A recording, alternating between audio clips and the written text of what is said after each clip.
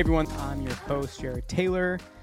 Joining me today, we have the leaders and founders of 4 really interesting GI companies here to talk about the future of GI care.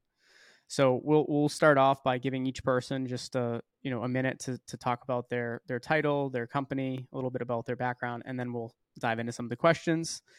So Sam, we'll start with you. Yeah, thanks so much for having me, and it's great to see you guys here as well. My name is Sam Jactel, founder and CEO at Able Health. I'll kind of spare you my career background, but I'm a ulcerative colitis patient diagnosed in 2014. Have been living with that for quite a while now, and trying to address the needs of patients like myself. Hey, Jared, great to be on the show. Excited to be here with the stellar group of colleagues that you have on. My name is Samir Berry. I'm a practicing gastroenterologist in a community practice here in New York City. Also the co-founder and chief medical officer of Oshi Health, which is a virtual first clinic for digestive disorders. Hey, thanks for having us, Jared. Bill Snyder here. I'm the CEO of Vivante Health, where our mission is to revolutionize digestive health gut first. So we work with patients who suffer from chronic digestive conditions and their related symptoms, and make sure that we're optimizing care and reducing symptoms at scale. And hi, everyone. My name is Asaf Kraus. I am the founder and CEO of Dieta Health, where our mission is to personalize digestive healthcare using data and AI. I myself am both an IBS patient and a data scientist, formerly a data scientist at Uber.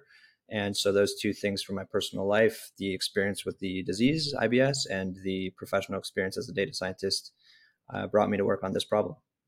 Well, thank you all so much for your intros. We're going to stick with you actually for this first question because it's specifically because it's AI based, and then everyone will get their chance to do, put their 2 cents on top of it, and then we'll go back down the group. Talk me through how will the impact of AI? We keep hearing about ChatGPT and these other platforms, right? Google Bard that are being rolled out. How do you see that impacting the future of GI care? Yeah, totally. It's something I've been thinking about deeply for the past 4 years. So at Dieta, we're kind of focused on building AI for two problems in digestive health that I experienced myself. The first is measuring outcomes, and the second is actually improving those outcomes using better recommendations for better treatments. So I'll start with the improving outcomes measurement part of it. Patients are often asked to look at their stool and characterize it subjectively now. So for IBS patients, you have something called the Bristol scale. The patients look at their stool in the toilet and they have to match it up to a cartoon diagram. And that is what kind of gastroenterologists and the FDA and the pharma companies all use to understand, does this patient have diarrhea or constipation? In some of the other diseases like ulcerative colitis and Crohn's, they often look for blood in the stool, mucus, other visual characteristics. So at Dieta, we built this stool image recognition technology. It sounds a little bit crazy, but patients use a smartphone app and take a photo of their stool in the toilet. And then computer vision AI actually classifies it on 5 different dimensions. And we proved in a clinical trial at Cedars-Sinai that that's more accurate than the current standard of patient-reported outcomes. And it gives you much more granular data on each patient. It gives you a better classification of patients at a more detailed level. The second side of it is treatment recommendations. So currently, patients face, this is what I think is the biggest problem in GI. There's too many options of what to do as a patient to actually treat your condition. You can change your diet in a bunch of different ways. There's a bunch of different supplements. Like if you type in digestive health on Amazon, thousands of different products will come up. And each one of them, you'll find a patient that says this cured me and a doctor that says this is what I believe is a good solution. So there's prescription medications, supplements, diets, and it's a maze for a patient to navigate who should they listen to and what should they actually try. So I think just like Netflix has made a recommendation engine of like what movie you should watch if you have preferences similar to others. AI could be used in gastroenterology to match you up as a patient to those who are similar to you and give you an intervention recommendation that is targeted and personalized towards you. Thanks so much, Bill. What would you add to that? Yeah, I think Asaf hit it like on the head. And I think GI is really unique, especially in terms of digital health. And I think the opportunity for AI and machine learning is enormous in this space specifically, because a lot of these conditions are nebulous, they're ill-defined. And so what that means is there's a lot of opportunity to instill AI and machine learning to improve the care that's delivered. So for us at Vivante, we think about how do we take these big disparate data sets and how do we look at patterns within all the information that we're reviewing constantly and start to say, okay, where can we optimize the care and triage appropriately and intervene at the right time for the right patient? So I think it's really, we talk about digital health a lot. We talk about AI and machine learning, and GI specifically is like the perfect area where there can be really outsized return in terms of validated clinical care by instilling stronger AI and machine learning. So it's really exciting. We'll kick it over to you, Samir.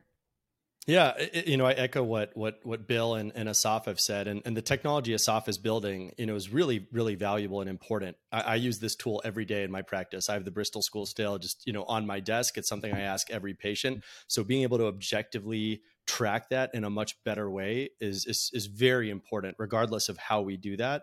I think one of the things we have to be really careful about, though, with GI is the history is so important. Those nuanced, non-objective components of a patient's story are really more critical in GI than almost in any other field, right? There are no biomarkers.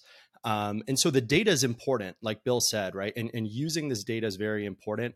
We're building the scaffolding at Oshi to really make sure that we can make meaningful use of our data. So our documentation is all structured, checkboxes, drop downs.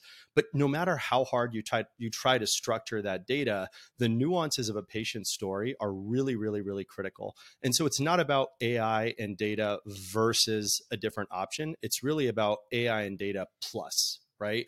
So you can't remove that human high touch component from a patient's care if you're really going to drive the best outcomes and reduce cost. You have to take the patient's story into context and then layer data on top of it with predictive analytics. But I'm excited about how we're going to be able to merge the data with the human component as well, because they're both so critical in GI. And last but not least, Sam. Yeah, no, I mean, Samir, I think the tech plus human is super important. I think just one without the other is, we're kind of doing ourselves a disservice, right? I think there's two things that I would add to what we've all discussed. I think one is this idea, and I think Asaf, you touched a little bit on it, but I think it's the personalization. Like one size really fits none in GI. And I think it's really important to get to that 100% personalized approach to care, because every individual differs. So, for example, I have ulcerative colitis. My mom has Crohn's. My sister has Crohn's. My other sister has IBS. My grandmother had Crohn's. We all have different things that work for us, but we share a huge amount of the same genetic background, right? And so I think the N of one personalization is really important. And human alone doesn't always get there, right? There's limits to that. And so the AI on top of that, we use more machine learning and a little bit of predictive AI to do that. But I think it's very similar, right? Like we use that to kind of continue to personalize it. I think one thing that we haven't talked about yet is we can actually use the data to change the intervention itself, which I think is really cool, right? So the first focus that we've played in is in the nutrition side of things. So the personalized elimination diets are incredibly complex to run, right? You're groping in the dark to figure out what your trigger foods are, and you're eliminating hundreds and hundreds of foods, trying to reintroduce those. It takes a year and a half's worth of experimentation with the best GI dietitian money can buy, and you're still going to have a really hard time, right? And so we've used the machine learning and the AI to collapse that amount of time into a fraction of that time, improve the probability that you get the therapeutic potential that is there, right? And then do that in a way that a person loves from an experience standpoint. And then we've done the same thing on psychology, which is just as difficult to do. And so I think it's both the personalization and actually changing what we can do for people, right? Adding new tools to a clinical toolbox. If I could just add one thing, as a physician, and what Sam said is so important to just kind of double click and focus in on, right? Not all GI patients are the same. This is a very, very broad, differentiated field. And the analogy I like to use is about booking a flight, right? So for a simple patient, a pure data-driven, computer-assisted approach is totally fine. I just want to go to delta.com, book my cross-country flight, nonstop, really simple. But if I have to change a multi-trip flight, I'm booking multiple different classes of fares, I'm trying to mix using a certificate with some miles, with some cash, I just want to call someone and talk to them and have them do it, right?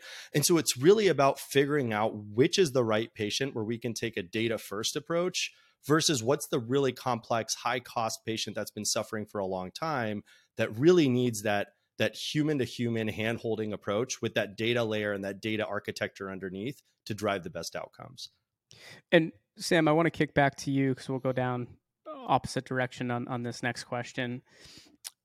When we look at some of the biggest challenges that are facing the GI community, let's say over the next decade, right? So really forward thinking, what do you feel some of those are? I'm sure a lot of you, given the space that you're all in, will have some similar problems that you lay out. So it could be just everyone's kind of tacking onto the other one's question, which is totally fine. But Sam, would love to hear from you. Then we'll go Samir, Bill, Asaf. Yeah, I think it's a pretty simple one. So, I went to business school. We talked about supply and demand. It is an absolute nightmare out there right now in GI. There aren't enough of people like Dr. Berry, right? I think we're predicting somewhere between 1,600 and 2,000 GIs that are kind of missing in 2024, 2025-ish. My numbers may be a little bit old, but that's a huge gap. You kind of contrast that with diagnosis rates that are growing, and in particular growing in the Hispanic and Black populations. And then you map those to the map of the US, and you're like, there's 1 million folks in the New York, Boston, like Northeast. And so we're severely overserved there and severely overserved in California. If you're in Idaho, you're screwed. And so that's a really big issue in gastroenterology, is like, how do we go from one-to-one care to one-to-many care?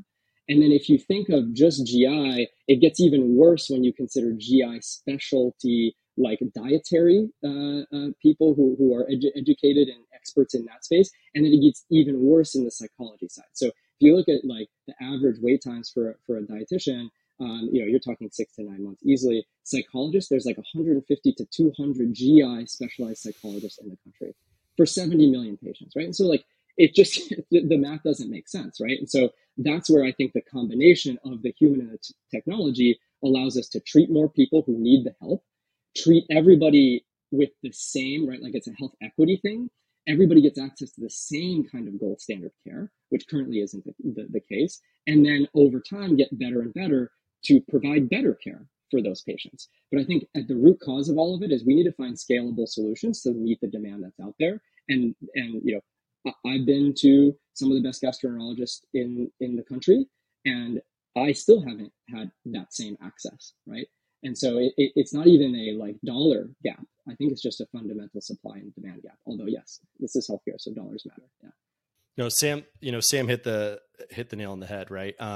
There's an access problem today in GI. So leaving the future shortage out of it, and the numbers Sam quoted are correct, right? 1,600 to 2,000 physician shortage specifically in gastroenterology over the next 2 years. But even today, the average wait time is in months, 2 to 3 months. The average appointment duration is 19 minutes, right? So there's already a huge access problem. This is predominantly going to impact, rural and underserved communities. We're already seeing the impact. GI conditions are the #1 cause of treat and release in the emergency room. So patients that show up in the ER and then are released without an observational admission or hospital admission. Sam mentioned that the shortage of dietitians and psychologists, but the #1 problem facing GI is the patients that are suffering, right? More and more patients are being diagnosed with GI conditions. The costs are out of control, right? About $140 billion annually, which is more than what we spend on heart disease and mental health. GI conditions impact more patients than diabetes, right? So this is a highly stigmatized condition that's really underestimated in terms of the impact it has on our country, on our employers, and most importantly, our patients. One thing, that I would add to what Sam mentioned is what we're putting our gastroenterologists through. And if I can selfishly, put a plug in for myself, it's becoming really, really hard to operate as a gastroenterologist, right? Our patients are expecting more and more with the advent of these consumerized healthcare companies that are giving them that wonderful in-home experience. So the patients are expecting more. There's downward pressure on reimbursement across all CPT codes for gastroenterology and future cuts that are already scheduled. More hoops we have to go through as gastroenterologists with prior authorizations for medications, endoscopies. And our operating costs are going up. It's harder to find staff, whether it's your call center staff, your MAs, support staff. So patients are expecting more, insurance companies are paying us less, and our costs are going up. It's really, really tough to operate as a gastroenterologist. And so something has to change. These little incremental improvements that we've been making are not going to be enough to fix this problem. And so Sam said it, perfectly. Going from a one-to-one to a one-to-many solution is really, really important, and not only solving the patient problem, but the gastroenterologist problem as well. Yeah, I think Sam and Samir did a great job. And just to kind of distill that down, like I think about care needs to be accessible, it needs to be affordable, and it needs to be personalized. And today in GI care, it's not very accessible, it's not affordable, and it's really hard to personalize. And so going back to my earlier comments about where I think that there's this outsized opportunity for digital tools to play a really, really unique position, especially in this condition set. I think it's all the work that we're all doing is to figure out how do you marry that use of digital tools and the personal touch to make sure that we can accomplish all those three things across the US and beyond. So I think that's kind of the macro problem that we're all trying to solve and that we're having an impact on. And then I think, Samir, you hit on another point that's really important, and that is the fact that we need to empower these patients. And so we see patients suffering in silence. This is not easy stuff to talk about. The average person doesn't like to talk about what's going on in the bathroom. It's hard. It's embarrassing. And so to give them that space where they can be vulnerable and where they can feel empowered to start to kind of direct their care journey as well, I think is extremely important. So that's how I'd kind of summarize the points made and certainly our thoughts about kind of the opportunity here in the GI space. Yeah, I totally agree with everything my colleagues said here. I think one of the biggest problems is the supply and demand mismatch between patients and clinicians. There's also this issue of reimbursement. So as when I was an employee of Uber and getting care from gastroenterologists and Uber's paying for my care, I could go see a gastroenterologist and pay a $10 copay, but to see a GI dietitian or some of these other lower cost clinicians would actually cost me hundreds of dollars out of pocket. So you actually have patients going to the wrong types of clinicians in a lot of cases, just because that's what's reimbursable.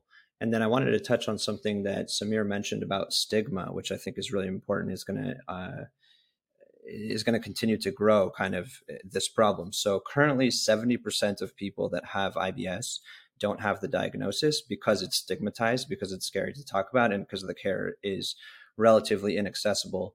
Samir posted this article on LinkedIn a few months back that was in the New York Times about the trend on TikTok of gut health being talked about, with like 300 million views or something, I believe, of gut talk or something like that.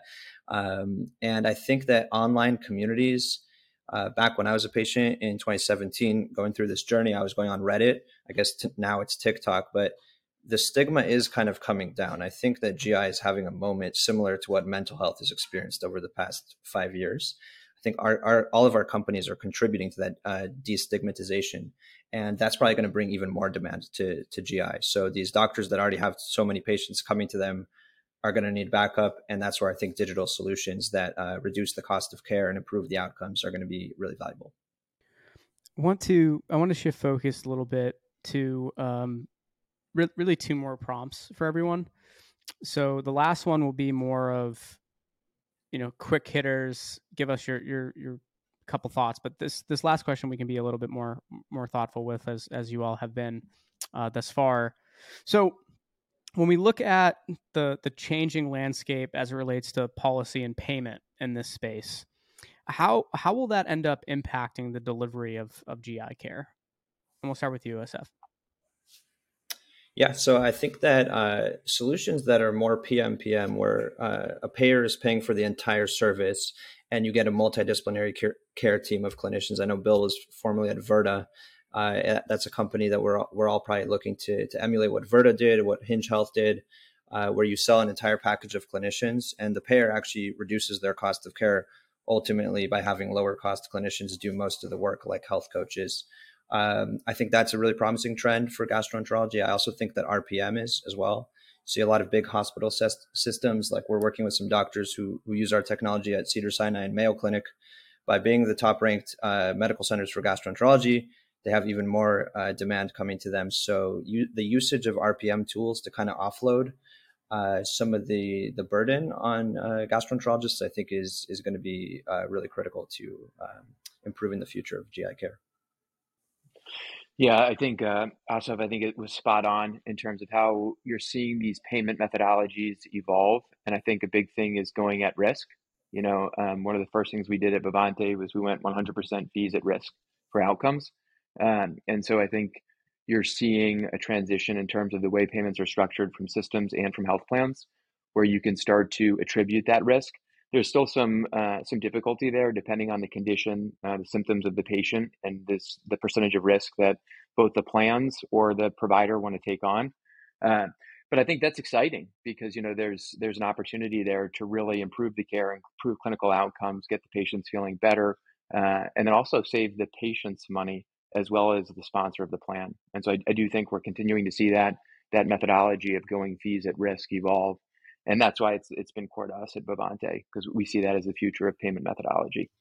Yeah, it's really fascinating. And again, another unique aspect in GI is that taking on risk in these capitated contracts are really different compared to diabetes, cardiology, musculoskeletal, where there's these existing, kind of infrastructure architecture in these contracts to execute on those types of deals. GI is really, really difficult, right? We already talked about the fact there's no biomarkers. There's a lot of coding obfuscation that occurs in GI, right? I can give you a couple examples. A patient with IBS who goes to the emergency room has a $4,000, $5,000, $6,000 workup. None of that workup is ever coded as IBS, right? It's coded as acute abdominal pain, right? Patients who undergo colonoscopy, we as gastroenterologists will frequently code that as colorectal cancer screening, even when it's diagnostic, to do the patient a favor, avoid that copay. It's great for the patient. It means it makes it very difficult on a population level to execute on these types of contracts. We've done a lot of work. This has been my area of research for almost a decade.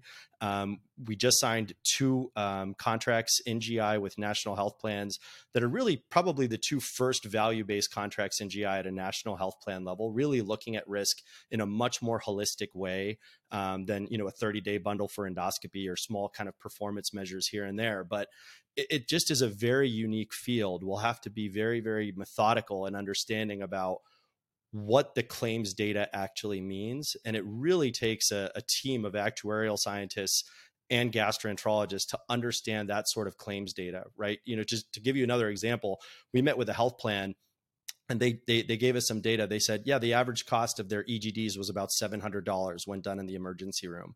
Something wasn't adding up there. And I know as a gastroenterologist, that doesn't make sense. But when you do an EGD, the anesthesia, the pathology, a lot of these things are carved out with separate codes. So it takes a very methodical approach to really understand the data. And that's the first step in being able to take on risk at a health plan level, which is going to be happening more and more. I never thought I'd say this, but we need more actuaries in GI. I think we just need to figure out what the problem is and what that burden. I think that's the other thing. And, Asaf, you mentioned GI is kind of where mental health was, 5-6 years ago. We still don't I don't think we've done a good job of uncovering where all those costs are, right? How they're attributed, what the true burden of these patients are on our health system.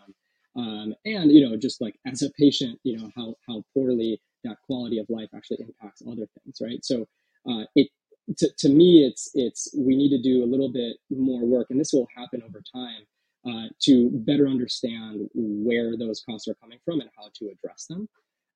I think we also need to keep in mind that a lot of conversation happens relative to CPT codes and ICD-10s and all the the actuarial stuff. There is also the whole bottom half of the iceberg, right? Which is my productivity in the workplace, my absenteeism in the workplace, my the fact that a lot of GI conditions have comorbidities, particularly in the mental health side, right? So disease-related anxiety and depression are huge in the IBS population, and real diagnosable PTSD in the IBD population is huge.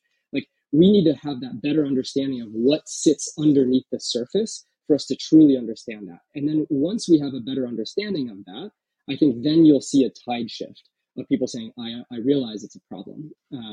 And we won't have to do as much of that education because the data will show And so I'm really excited about that. Some really good work coming out of, I think, Johns Hopkins as well, really going through a commercially insured population and figuring out where those costs are coming from, but still haven't done a great job of understanding what the non-direct spend comes from and how that impacts.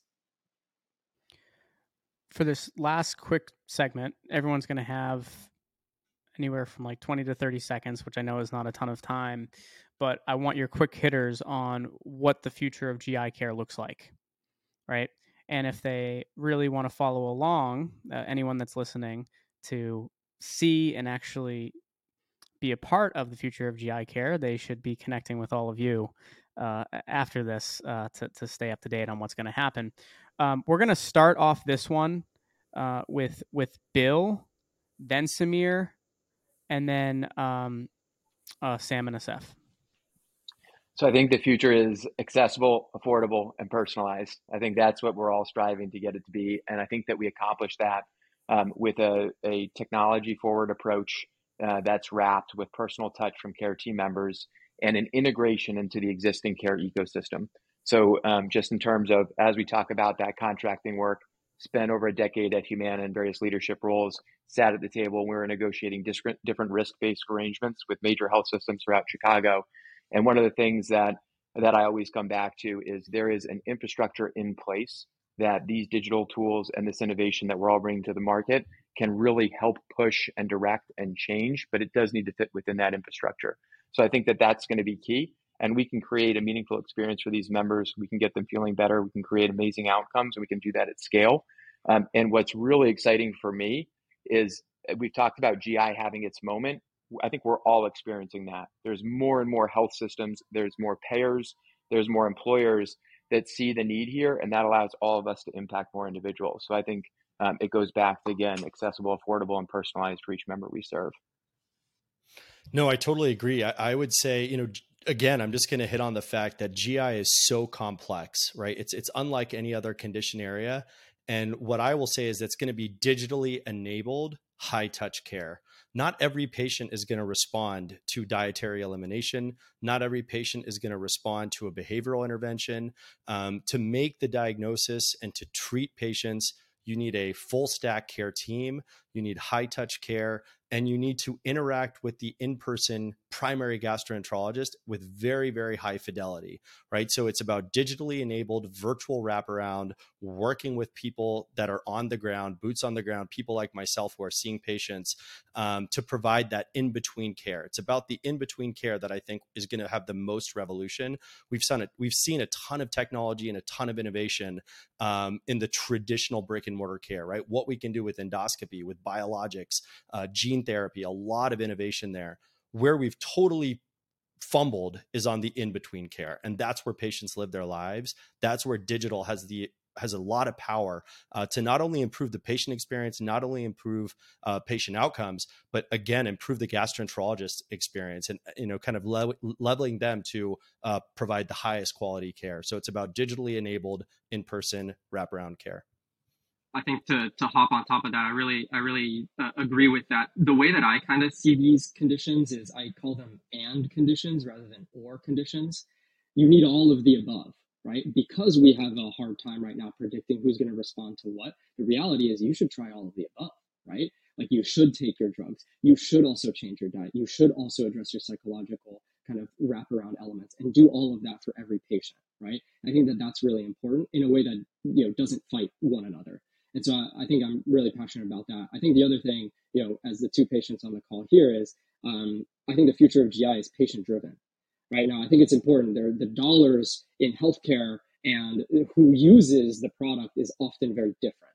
And so what ends up happening a lot of times and where we get very frustrated as patients is that our voice is either not heard or completely filtered and garbled, and incentives are aligned very differently. And so I really do think that it's not just a kind of lip service of like, yeah, we're putting the patient at the center. It's got to be us because we're the ones who use it. I am the one who costs you money. And so I think that's really important, is meeting the patient where he or she is rather than meeting them where we expect them to be. So that's kind of my soapbox, but very passionate about that. Yeah, exactly. I would definitely agree with all my colleagues there. I think the future is personalized, it's accessible. You should always have the multidisciplinary care team accessible to you in your pocket in a mobile app where you chat with them in between visits as opposed to waiting 3 months for a visit, which is common in gastroenterology today. The thing we're most focused on, what I'm most focused on, is the technology piece of that. Is that today you come to GI clinicians, you give them a lot of data on yourself, whether it's a food journal, a bowel movement journal, your history, and oftentimes it feels to the patients like that information gets lost, that they could be comparing that information to millions of other patients that have been in their shoes.